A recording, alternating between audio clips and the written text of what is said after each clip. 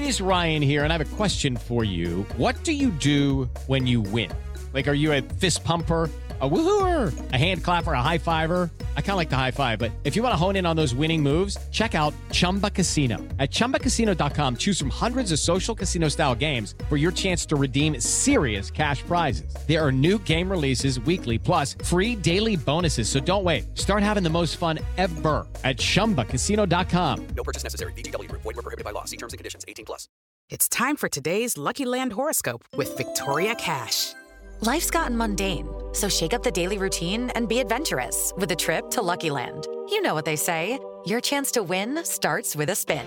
So go to LuckyLandSlots.com to play over 100 social casino-style games for free for your chance to redeem some serious prizes. Get lucky today at LuckyLandSlots.com. Available to players in the U.S., excluding Washington and Michigan. No purchase necessary. VGW Group. Void where prohibited by law. 18+. Terms and conditions apply. It's time for today's Lucky Land horoscope with Victoria Cash. Life's gotten mundane, so shake up the daily routine and be adventurous with a trip to Lucky Land. You know what they say, your chance to win starts with a spin. So go to LuckyLandSlots.com to play over 100 social casino-style games for free for your chance to redeem some serious prizes. Get lucky today at LuckyLandSlots.com. Available to players in the U.S., excluding Washington and Michigan. No purchase necessary. VGW Group. Void where prohibited by law. 18+. Terms and conditions apply. Okay, round two. Name something that's not boring. A laundry? Ooh, a book club. Computer solitaire, huh? Ah, sorry, we were looking for Chumba Casino. That's right, ChumbaCasino.com has over 100 casino-style games. Join today and play for free for your chance to redeem some serious prizes. ChumbaCasino.com. No purchase necessary. Void where prohibited by law. 18+. Terms and conditions apply. See website for details. This is Julio Rodriguez, and this is the Lookout Landing Podcast.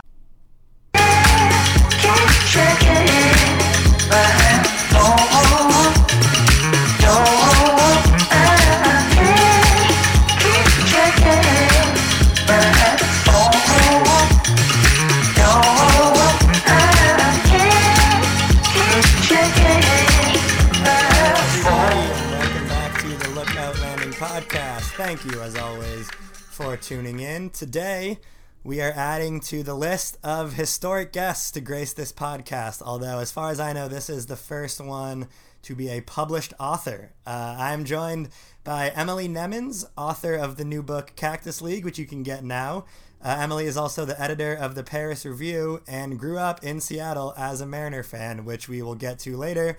But first, thank you for joining us, and welcome to the show, Emily. How's it going? Thank you. Thank you for having me. Things are going well. Hello from New York.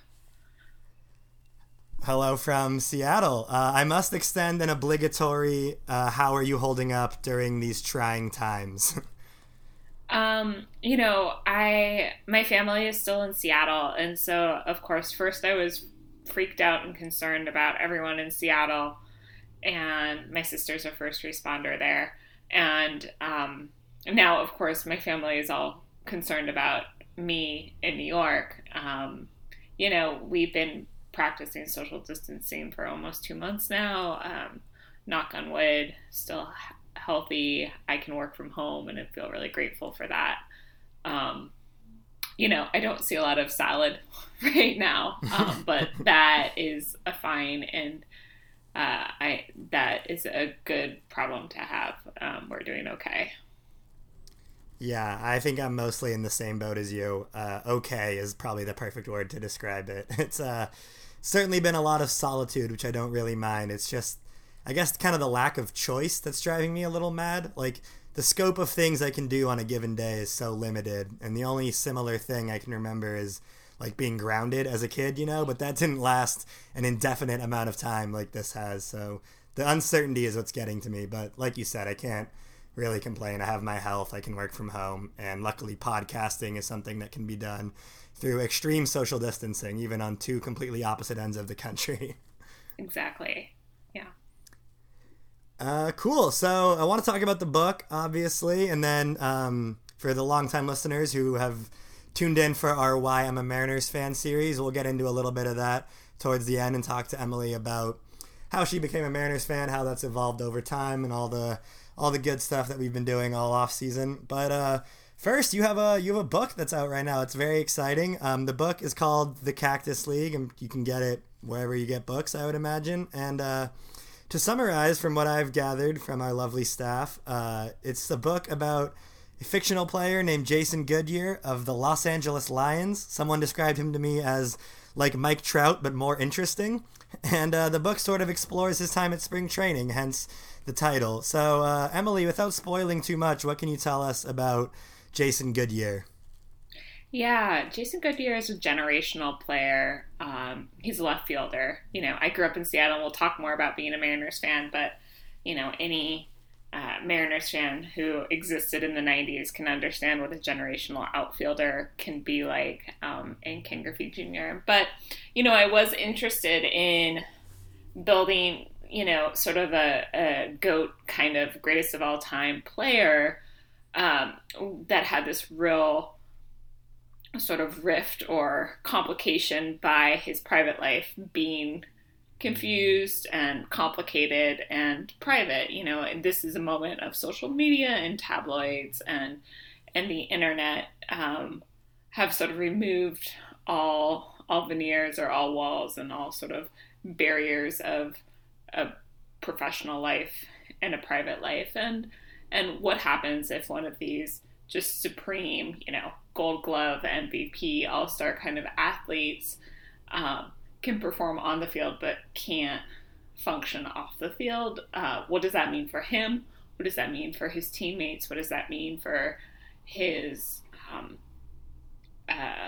family and friends, and sort of the concentric circles and the ripple effects of one person who is really pivotal to a team having a crisis? And so that was, the motivation behind the book. But rather than just sort of, having a camera over Jason's shoulder for the whole book, I really wanted to think about those ripples and waves and how his actions impact the whole team and the whole community.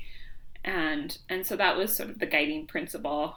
Some of the chapters are really close in on Jason, but it also roves around the clubhouse, you might say, everything from the batting coach to someone in the front office. I wanted to read just a little bit from in the middle of the book, which is following around a pitcher who's just coming back from Tommy John surgery, but then also off the field, the PA, like the personal assistant to a major sort of Scott Boras type of agent, and a groupie, the organist. So really thinking about, all the people that come together to make a team and to support one of these generational athletes in their own small ways. Yeah, absolutely. And I'm glad you mentioned the reading. We will get to that. Emily is going to read a little passage from the book later. But first, I have so many questions. Like I said, we've never had an author promoting a book on the show. So my first question... Well, you've never not had baseball in May, right? That is also true. Yeah, I think right now we'd be sort of lamenting the Mariners' early season struggles, I would imagine, or maybe marveling at how good of a start they were off to. But now that that's all sort of fantastical, we've had to pivot the show a little bit. But that's totally fine because we have, a litany of guests to choose from, like yourself. But to get back to the book, you mentioned, obviously Ken Griffey Jr., generational talent, who was kind of the inspiration maybe for your character's baseball. But in terms of personality, were you drawing from any real life baseball players when writing the character? Were there any like real life stories of players getting caught up in, shenanigans that you sort of stole from when writing Jason Goodyear? I mean, I really wanted, a lot of people have talked about Mike Trout, and I looked at him, but not as much as a lot of other players. Derek Jeter is another athlete that had sort of a no offense to him, but sort of a bland public persona. Obviously, he had, a vibrant and complicated personal life, but just had really good, my sense from what I've read is, more than him not having that social and personal life, he just had really good support, helping him keep his private life private. And, so thinking about things like that, thinking about athletes who, of course, sort of historically ruptured that private life staying private. Pete Rose and Michael Jordan being two examples of that.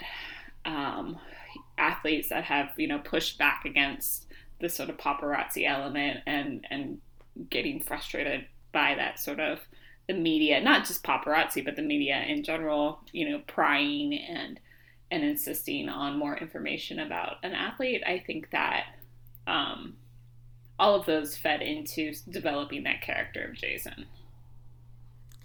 Yeah, and I guess, in this current situation where there's no live sports and we've had to sort of relive old things, or the low hanging fruit for comparison's sake is there's the Michael Jordan Chicago Bulls documentary out right now. And one of the things that I keep thinking when I'm watching it is if they had Twitter or a social media or the media presence that we have today, none of these things would have flown. Dennis Rodman leaving in the middle of the season to go to Las Vegas, that would have been the only thing you ever saw on Twitter. So then now I think, having the ability to sort of write a fictional character, but based in a very real situation of athletes, being asked to not only be role models in the traditional sense that athletes have been forever, but also be hyper scrutinized by the media, following them at every step and, analyzing everything they put out there. It's such a different climate. And I think being able to take that and create a fictional character sounds so interesting. So, I guess go ahead. I, just to follow up, it's a bit anachronistic because the book is set in 2011, sort of, one, because a major spring training stadium opened that year, and two, because, that was sort of when Phoenix was almost, not the most guttered. It probably 2009 was the bottom of the recession, but it was still really hurting from the Great Recession. But, I did want to think about sort of the pressures of where social media and media attention have brought us in 2019, 2020 while I was writing this and publishing it. And it's not just the athletes, there's a whole chapter on baseball wives and the expectation of them to, protect their husbands' identities, but also to posture in a very kind of, glamorous way to make their home lives, as complicated as they are, look really glamorous. Yeah, it sounds like, too, you were able to sort of, I guess, highlight or write about certain aspects of baseball that are rarely represented in fiction. When you think of sort of the baseball stories that we see, it usually follows a very simple arc of, player X or whatever is down on his luck maybe, or, they're in a slump or they have something bad happen and then they have to redeem themselves, or the team has to redeem themselves, and then it ends in, the montage of them winning the championship or whatever. But being able to, devote time and pages to the baseball wives, or I know the hitting coach that you mentioned earlier is a woman in this book. And there's certain elements that I think with fiction, I guess the fictional part isn't even really that important because the Giants have hired a female coach who was going to be in the dugout. Of course, that got delayed by the pandemic, unfortunately. But I think the thing that I'm getting at is being able to take these parts of baseball that are underrepresented and write about them in a way that I think with fiction being sort of the genre here, you're able to. But there's realism here that's also with the style of the book that you're able to play up a little bit. So what went into that process? What elements of baseball, when you were sitting down to write this book, did you think, I want to include that and I'm going to be able to write it in this way? What were the things that you for sure wanted to include in the book that you were able to get into the final copy? Yeah, I wanted it to be a realist book, but I think to your point, because it is fiction, I was able to lean into some things. There's a bit of hyperbole, probably in every chapter. There's a chapter about a jealous baseball partial owner, and he's upset by, he has a friendship with one of the athletes, and gets upset and acts out in a really unprofessional way. And I have a friend who's, married to someone in a front office, and she said, my husband would never do that, but it was entirely believable and really compelling. So I think for me, the first thing was thinking about human characters, thinking about challenging situations, thinking about human behavior and how different people might react to hard situations, and that's sort of a driver of fiction universally. Once I sort of had those, big motivations and sense of where these stories might go, sort of drawn out, I won't even say it was a first draft at that point, that took a while to get. So maybe the third or fourth draft, then I sort of went back and thought about the baseball aspect of it. Being a major fan, I had gotten most of the baseball details right, but I would say like every 2 or 3 pages, I was like, oh man, I don't know enough about this or that or the other. I need to research it. And then, you get that you get the nuts and bolts, the reportage, the technical language and the particulars of it. And, I'll admit I probably put too many of them in the next draft and just like piled them on. And then you take a step back and say, all right, I've got my narrative, I've got my characters, I've got my baseball details, and how do I tinker, adjust the hot and the cold, adjust the levels so this isn't just,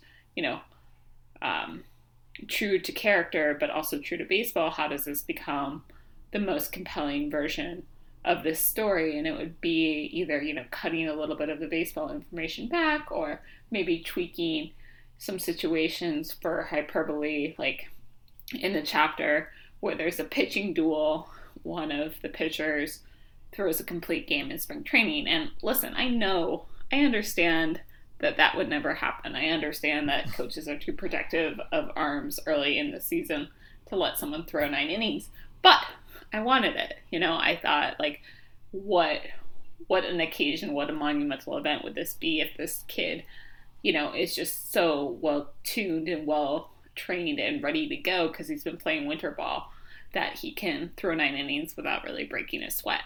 And so there were all sorts of decisions about that. An early thing I wanted to write about were, the year-rounders in this community who are sitting and waiting for the 6 weeks of spring training. That was an important early element for me.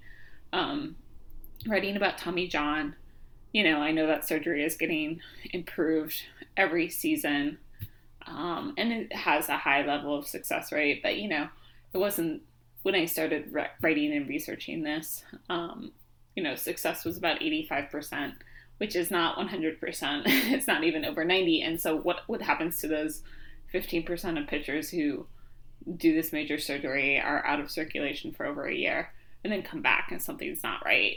I knew I wanted to write about sort of jealousy and competition between athletes, and the generational shift of, athletes who are close but maybe a decade apart, and the tension there, sort of the potentiality of one person versus the track record and success of another. So I had sort of a grab bag of things that I was really excited about within the orbit of sports, and just getting them to fit together took, 5 or 6 years of trying out, to see, who should be doing what order should these events happen in, what feels like the right level of drama versus, not just the facts, but like when can I just lean on, the realist situation of, being a minor leaguer or, being a walk-on in these, in spring training, or, being recruited too early and you're not ready. Like, there are just a lot of really challenging inherent things to spring training, and letting those hard situations from real life, be hard situations in the book was also something I wanted to do. Right. Yeah, the part that sounds so fun to me is being able to take sort of the groundedness of real baseball, like spring training is a real thing. There's, certain parts of spring training that happen every year, but being able to take that and then adding your own twist, or specifically saying, I know, like the complete game thing, I know this wouldn't happen, but I want it to happen. Like, that's the whole point of fiction, and that sounds so cool to me, to be able to take something that we all know and love, but add, I guess, a personal flair to it to make it not only, a compelling read, but also just fun for you to write. Because you mentioned it took 5 to 6 years. That was going to be my next question. Is I'm always sort of fascinated by the timeline of writing a book. So I was going to ask you how long it took, but you already answered that. So then my next... Well, it took longer than that, actually, I'd say, because, that first draft of just figuring out the human element and the characters was like 2 years, I'd say. So I had a couple of years of just writing furiously and figuring out sort of the core constituents of my team, you might say. But then getting all of the elements and figuring out everything else, that took the rest of the time. So I started writing in 2011 and I sold it in 2018, and I was rewriting it basically until they, pried it out of my fingers last August. Wow. So had you had, prior to 2011, I guess, or prior to when this idea came to your head, had you spent any time at spring training? And then while you're writing the book, are you going and like sort of picking up on little details, like almost like a reporter? What is your relationship to actual spring training in Arizona? Or Florida, I guess, for that matter. Well, I've only been to Florida spring training once, and I guess that was actually the first spring training we went to. It was in 93, and it was right after Steinbrenner was reinstated, and we went to a Yankees spring training game, and my dad grew up in the Bronx, and he heard someone over talking at a concession stand that, Steinbrenner was in such and such a section. And my dad grabbed me and my sister, these two little girls, and like dragged us over there, and just, until he found the man and introduced himself as, this longtime Bronx boy. And I had no idea who George Steinbrenner was at that point. I was just like, who's this old guy? And then he signed our pennants, and then we watched the rest of the game. So that was my first spring training. But, starting, I don't know, either the next year or the year after that, my dad and I made an occasion of going down to Arizona, not every year, but every couple years. And, we'd fly down on a Thursday, maybe see Friday, Saturday, Sunday games, and then fly back on a Sunday night and, go to Peoria, of course, but also, make a point of going to other Arizona League stadiums. So that was sort of my personal experience of it. It had gotten into my veins. I'd gotten to know what spring training felt like, how it had changed over 20 years. So that was sort of already, I didn't think as like a 14-year-old I was doing research for my first novel, but I had this sort of ingrained knowledge of the place, which is a strange thing to say because I've lived, in Seattle on the East Coast and in the Deep South, but never actually lived in the Phoenix area. But I felt like I knew it. And then I also knew I didn't know it because I had never lived there. So we did a lot of research, research about the place, the history of Scottsdale, the history of the stadium. And I did go back a few times, again, just for long weekends to watch baseball, and was taking more notes, doing more photo research, thinking more about the neighborhood and the community around the stadium in a way that, when I was just going to games, I was mostly just looking for parking. I wasn't quite as aware of the workings of the stadium and the whole ecosystem around it. So I did some of that research. I was reading a ton, both of sports fiction. You pointed out the really, the good/bad thing about most baseball fiction. It's really about redemption or, the end of the series, the end of the season, the bottom of the ninth. And, looking at those examples and thinking how I might write against that.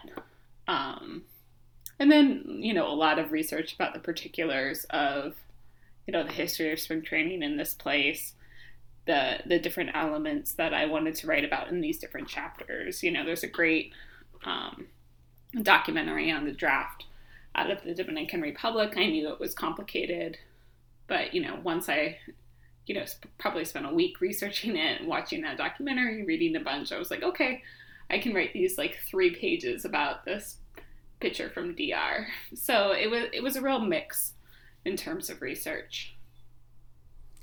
I bet, yeah. And I was going to ask, because you kind of hinted at this as well in your last answer, if there was any sort of flashbulb moment that made you say, I want to write a baseball book? Because, I mean, you're there, you have, you know, the fandom experience that so many of us have, but very few people then have the opportunity to turn that into a book. So I was curious if there was one event, spring training or otherwise, that made you say, this would actually be kind of an interesting topic for a book, or did it just come to you sort of randomly? Like, was there any moment you can remember that sort of started the ball rolling towards the Cactus League as a finished product?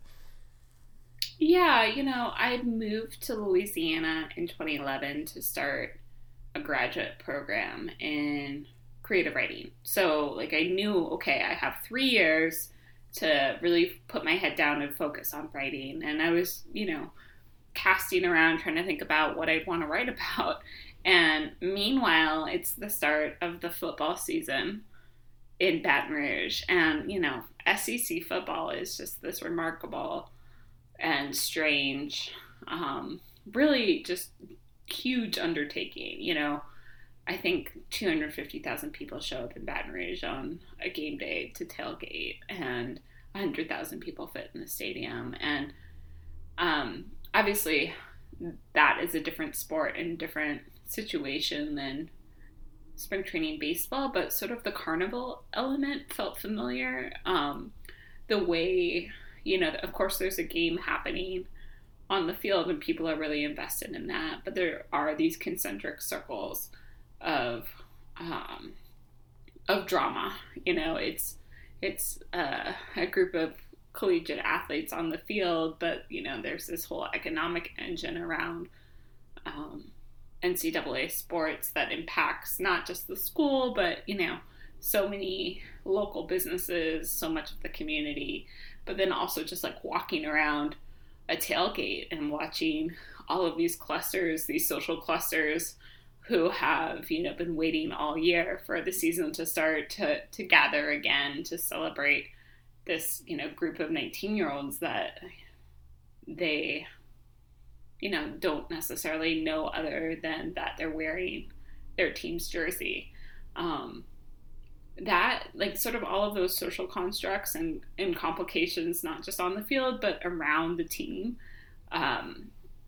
felt not universal, but very similar to what happens in professional baseball and at spring training. And, you know, I don't want to say you could swap out football for baseball and have the same story, but I think some of the aspects of, you know, professional sport, or in the case of spring training, practice professional sport, or in the case of collegiate football, you know, amateur in preparation for a professional sport, did feel really similar. And, you know, I wanted to write, I'm a huge baseball fan, and I wanted to write a love letter to baseball, but a love letter that was very, you know, frank about flaws and complications and ambivalence and frustration.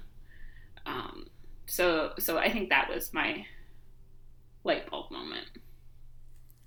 That makes sense. The carnival element is really, it hit my brain in a certain way, because I've been, during this period of no live sports at all, I've been thinking about, like, you know, at its essence, like, sports are just, for me as a fan, like entertainment. Like, you would go to a game to watch the way you'd go to a carnival to experience the carnival. Like, it's not, I know for the players there's, you know, stakes involved, but for people like us, we're just like, oh yeah, I want to go to the carnival. Like, I want to go to the stadium. And when that's taken away, it's like you have this huge, I guess, activity or something that you're just so used to having at this point in the year, like the way you would a county fair or a carnival or LSU football. Like, the calendar for sports fans is so set by, like, what sport is happening at what time, and then when it's gone, it's hard to like sort of grapple with that and figure out what you can replace it with, because, like you said, I mean, we are in love with this in a certain way. You mentioned the book is kind of a love letter to baseball. I mean, this, you know, all the stuff that we do at the site is kind of a labor of love too. Like, we just love the Mariners and we want to have an outlet to express that,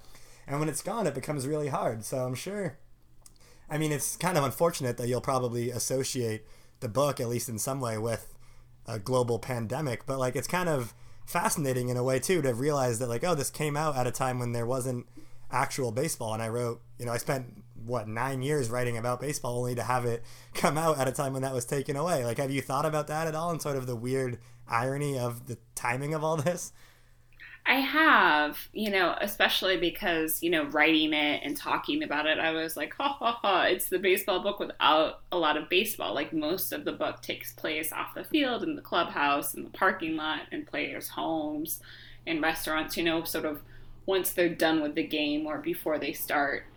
And I thought, oh, it's fine because we have baseball, There's so many other narratives about performance on the field.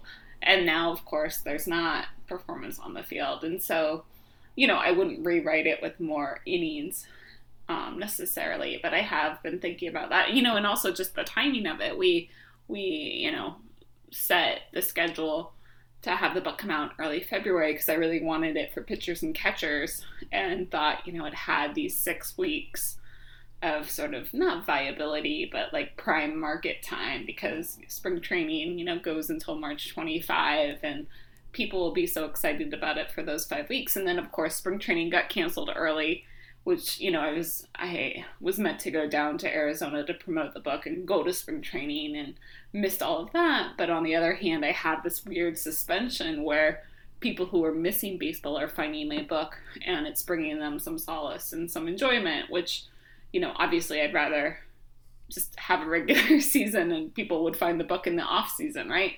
They'd get to it eventually, but it's been this weird,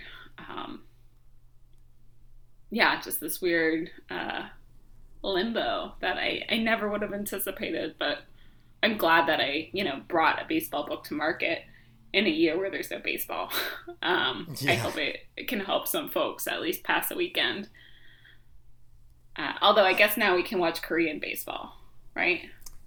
That's true. Yeah, that's the big news of the week is that ESPN is televising Korean baseball. So I haven't gotten into it yet. I mean, I think they just started, but I know just because I'll be so deprived of baseball that I'll tune in for a few innings here and there. Hello, it is Ryan, and I was on a flight the other day playing one of my favorite social spin slot games on ChumbaCasino.com. I looked over at the person sitting next to me, and you know what they were doing? They were also playing Chumba Casino. Coincidence? I think not. Everybody's loving having fun with it. Chumba Casino is home to hundreds of casino-style games that you can play for free anytime, anywhere, even at 30,000 feet. So sign up now at ChumbaCasino.com to claim your free welcome bonus. That's ChumbaCasino.com and live the Chumba life. No purchase necessary. VGW Group. Void where prohibited by law. See terms and conditions. 18+. Step into the world of power, loyalty, and luck. I'm gonna make him an offer he can't refuse. With family, cannolis, and spins mean everything. Now, you wanna get mixed up in the family business. Introducing The Godfather at ChumbaCasino.com. Test your luck in the shadowy world of The Godfather slot. Someday, I will call upon you to do a service for me. Play The Godfather, now at ChumbaCasino.com. Welcome to the family. No purchase necessary. VGW Group. Void where prohibited by law. 18+. Terms and conditions apply. Oh, before we get into the reading element where you're going to read from the book, I wanted to ask one final question, which is just what was the hardest part of writing this book? What were the challenges you ran into? What were the biggest frustrations? Because I know, finishing a book is such a huge accomplishment, and I'm sure the journey had a lot of ups and downs, but I'm always sort of fascinated by the struggle, really, for lack of a better term, or things that you didn't anticipate. So what happened along the way that you'll remember as the biggest challenge in the process of creating the Cactus League? Oh, that's a great question. I think for me, I knew so many of these individual characters early. They came to me. I had a sense of who this person was and how I wanted them to be in the world. But getting them to work together, there's of course the team, the Los Angeles Lions. It's a fictional team from LA, but thinking about the whole ecosystem and the sort of the constellation that I was building out around the Lions and how those different teammates talk to one another, thinking about the essentially the set of dominoes that would click through to make a season. For the longest time it was sort of, if you can imagine, like a vertical stack of pancakes where they were touching and they were smushed together and stuff was happening at the same time during the season, but, you know, not necessarily in an intentional way. And I think it was, you know, a successful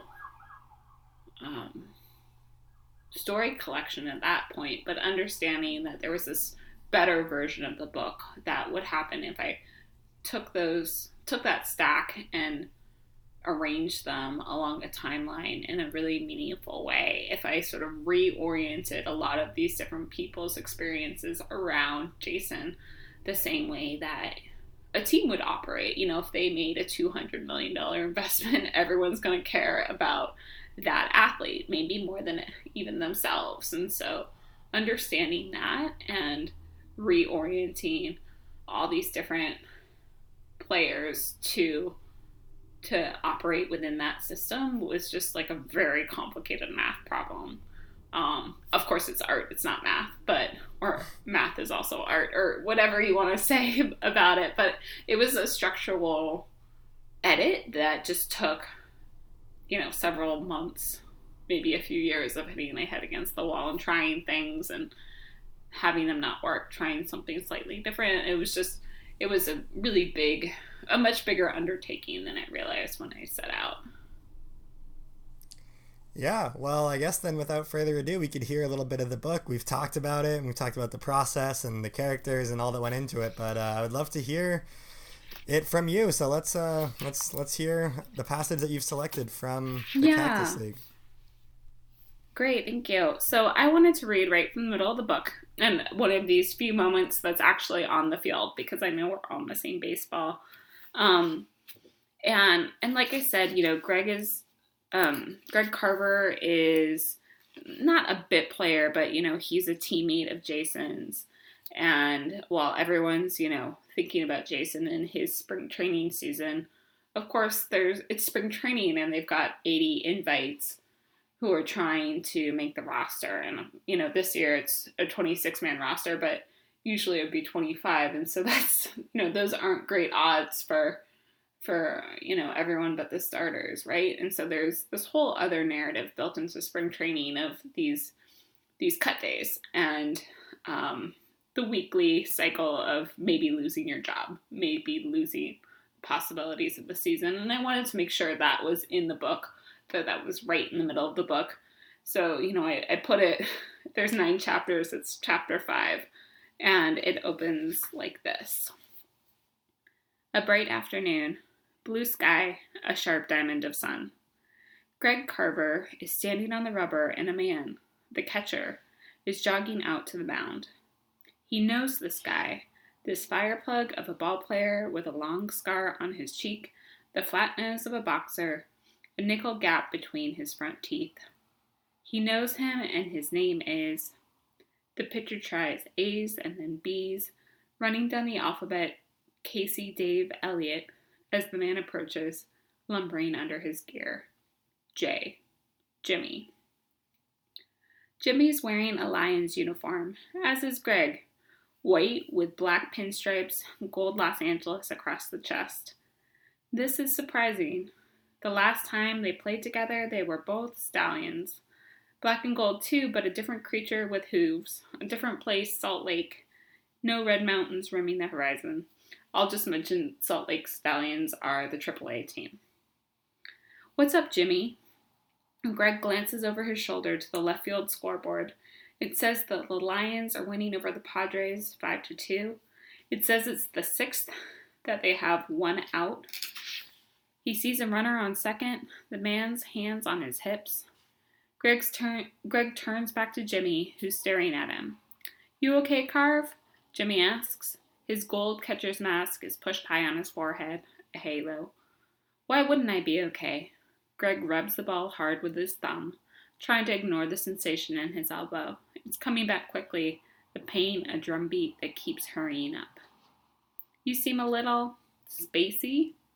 I'm fine. What did Coach Stu say? Greg has no recollection of a visit from Coach Stu, no idea who that is or what he said. Nothing much. The wing? Jimmy glances at the cut, the pale skin and red seam, the scarred over eyelids of the stitches. 26.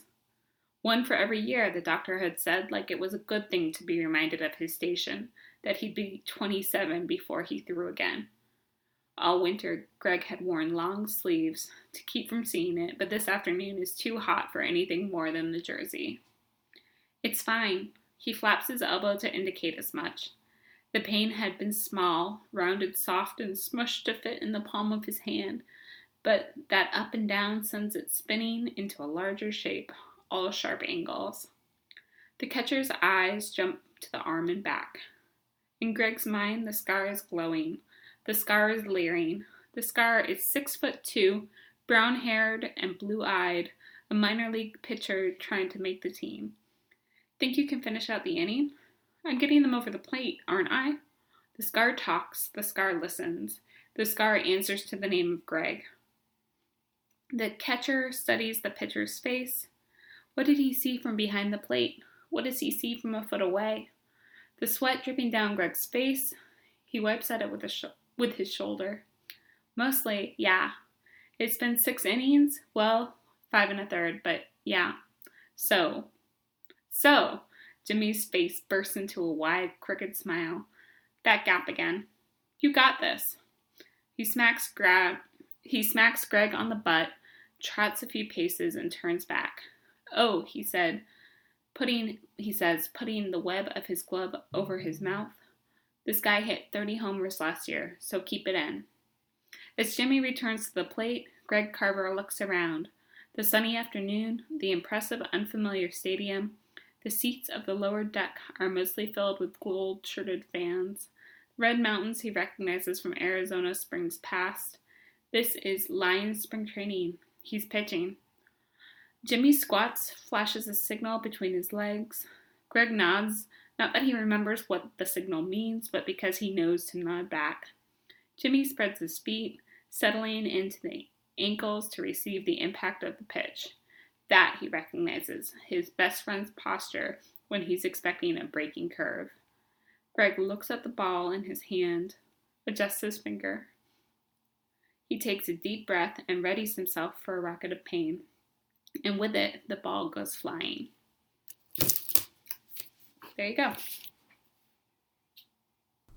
Wow, that was great. Not only do I now want to buy the book, but I'm also so invested in these characters. Like, I was putting little faces of actual baseball players to them and thinking, like, oh, what's the comparison? Like, who am I thinking of when I hear these descriptions of sort of the journeyman or the person coming back from injury? So that was great. I'm sure that a lot of people listening to this would also find a lot of enjoyment in the book. So thank you for sharing that with us. That was wonderful. Cool. So before I let you go, I just, I couldn't let you escape without talking a little bit about your beloved, or maybe not beloved, we'll find out, about the Seattle Mariners Baseball Club, the team of your childhood, and I assume the team of your adulthood to some extent, although I know you've left Seattle, so that probably complicated things. But whenever I talk to people about the Mariners, I want to start at the beginning. So how did you, I guess, become aware of the Mariners? Were they your entry point to baseball as a concept, or was there some, when you know about the Seattle?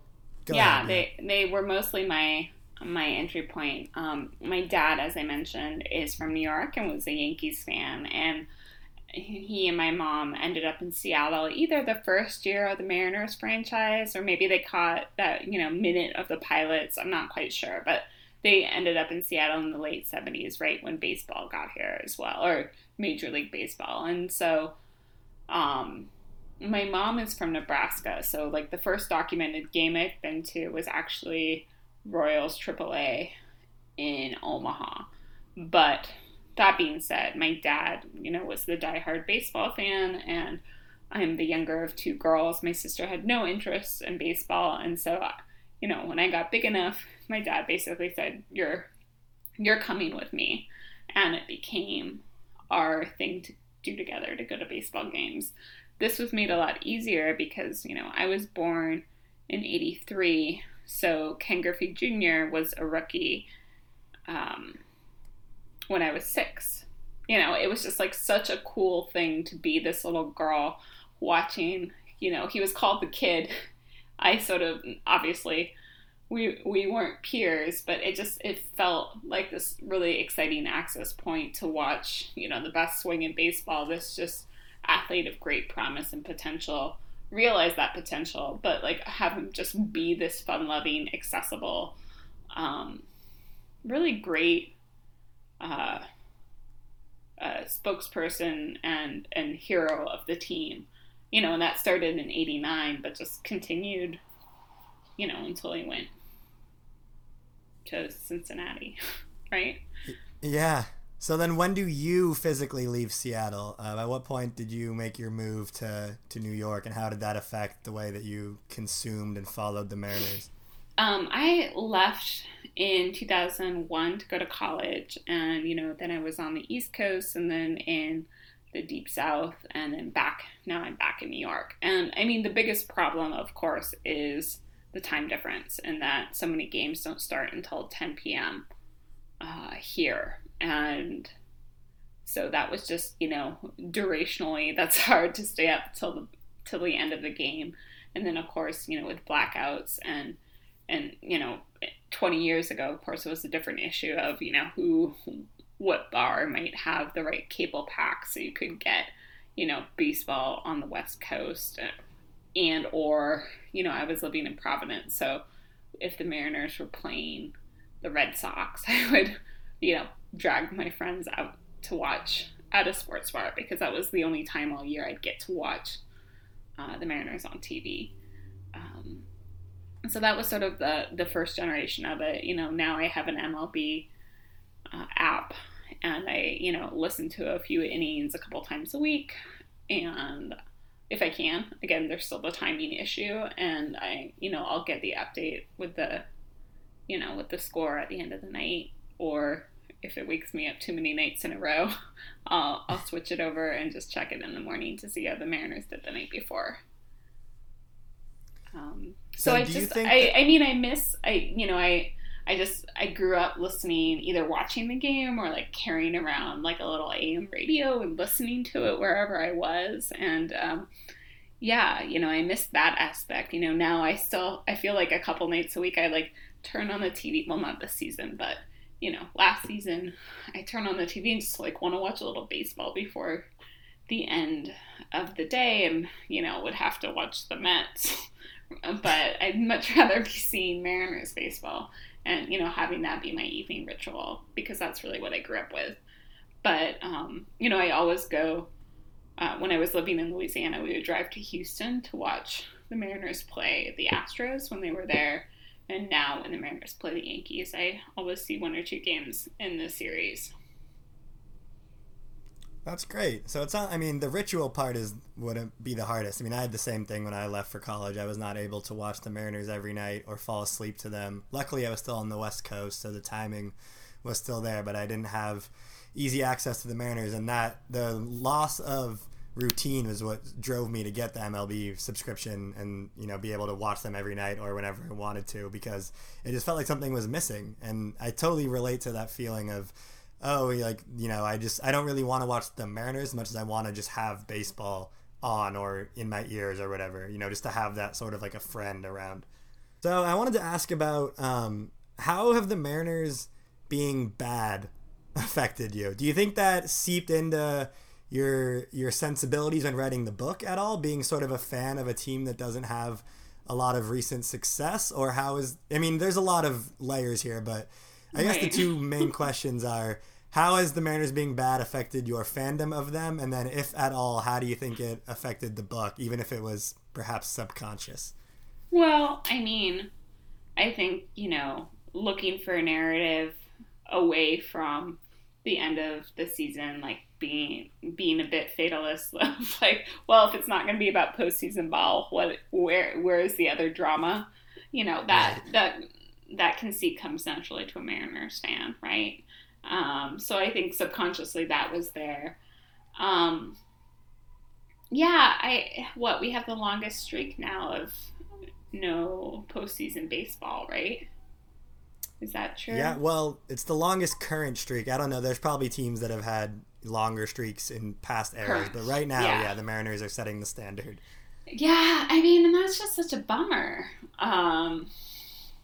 I feel like 2001 and 95 were like kind of like yesterday, and on a certain level I can still, talk about the starting lineup, maybe not in the order that they usually batted, but, that team and those successful seasons, still feel very close. And I think that's, maybe part of why I haven't, their current, lackluster performance is probably part of why I haven't sought them out and done more workarounds, stayed up later, gotten woken up by the app more often.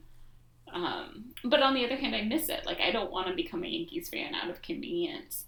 And, I do want to know the starting lineup of the 2020 Mariners. And, I probably know half of the guys, right? But, like, the fact that I've lost that familiarity is something that makes me kind of sad.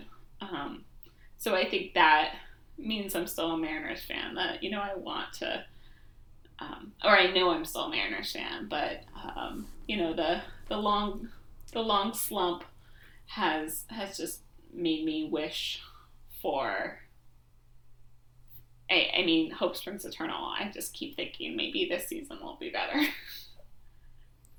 Yeah, as soon as you mentioned fatalism, I was like, oh, she's one of us. We've got a true to the blue Mariners fan here, because that, I think, is the main through line, unfortunately, is, there's hope. Everyone has different levels of optimism and hope, but it's hard to shake that creeping feeling that something is going to go wrong. And that's kind of what I was hinting at in terms of if it affected the book at all, if there's any elements of that sprinkled throughout the pages of the book, because I feel like it would just be hard to avoid. Like, your baseball brain is probably so caught up in Marinersdom and fatalism to some extent that I'm sure it's just, hard to avoid.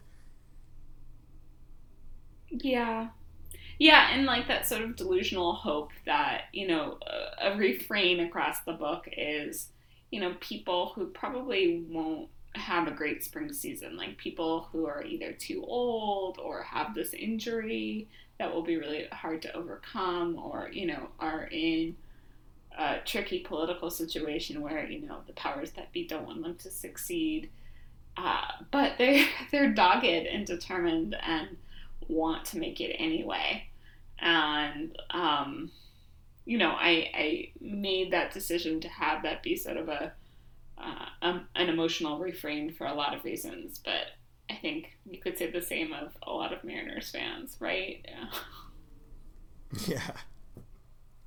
Yeah, and I mean, I've been doing this all off season, which I guess now is just forever, but trying to talk to people about not only how they became Mariners fans, but why they continue to do it and how it's affected other elements of their lives. And the best part is that no one really has the same answers. I mean, a lot of people have the same origin that you mentioned of just being born in Seattle and then having Griffey on the TV every night, but the way that evolves is just so interesting to me. And I think what makes Mariner fandom so unique is that, losing in itself isn't that interesting, but the way that it manifests is. And I think it's, winning is one thing, and the way that changes people. Like, we all know a Yankees fan or a Red Sox fan in our life who, has become a little insufferable in some respects. It's just the truth. And with the Mariners, it's kind of the opposite of that. You find ways to find comfort in sadness, and I think that's also very Seattle. And it all, I don't know, it's so meta to elements of it, but I don't know, I've had a lot of fun talking to people about it, so I'm glad that we could have some time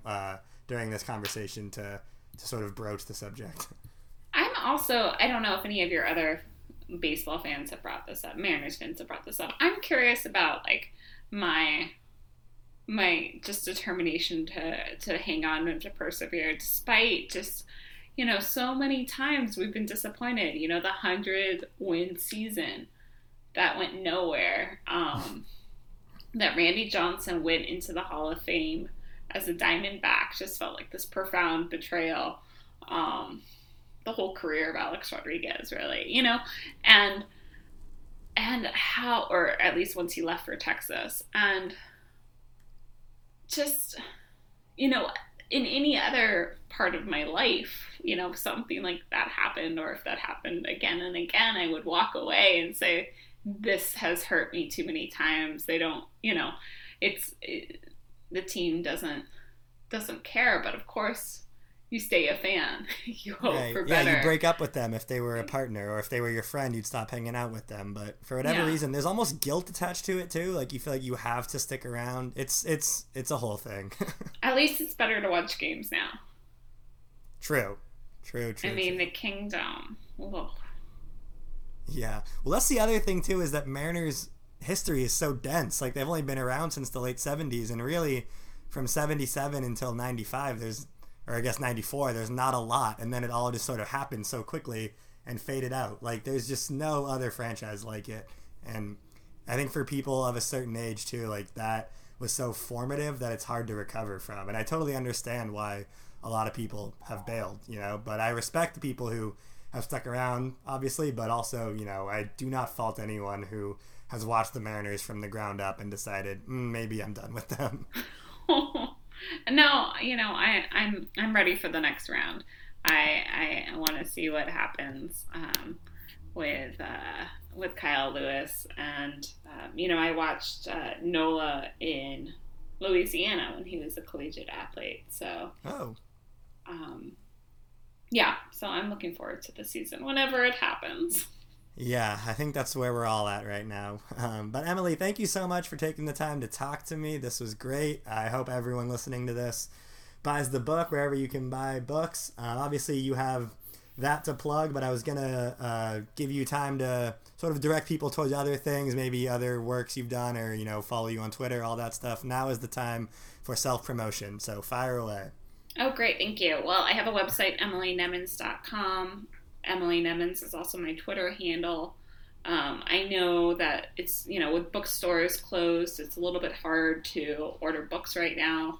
Amazon isn't delivering books as, an immediate thing. I would point people to a new website called bookshop.org to get my book, but also, everyone who has new books coming out this spring, it's like pretty disorienting for authors to not be able to go on book tour and be at bookstores to support their work.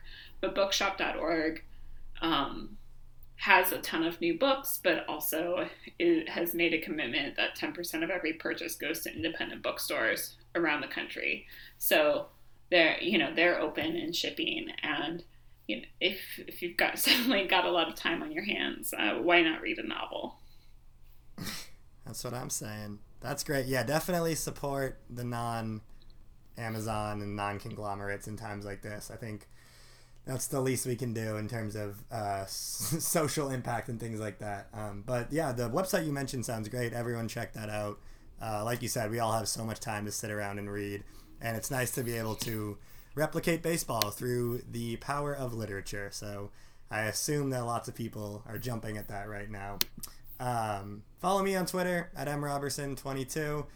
Subscribe to this podcast. We will keep it going no matter what happens to the actual season. It's unfortunately looking less and less likely that we're going to have a normal season. I mean, if you believe the reports, they're saying maybe we'll start in July, but that's also being sort of pushed back against. No one really knows what to believe. So just follow the Lookout Landing podcast and we'll keep you up to date on all things baseball. Read the site, obviously, lookoutlanding.com.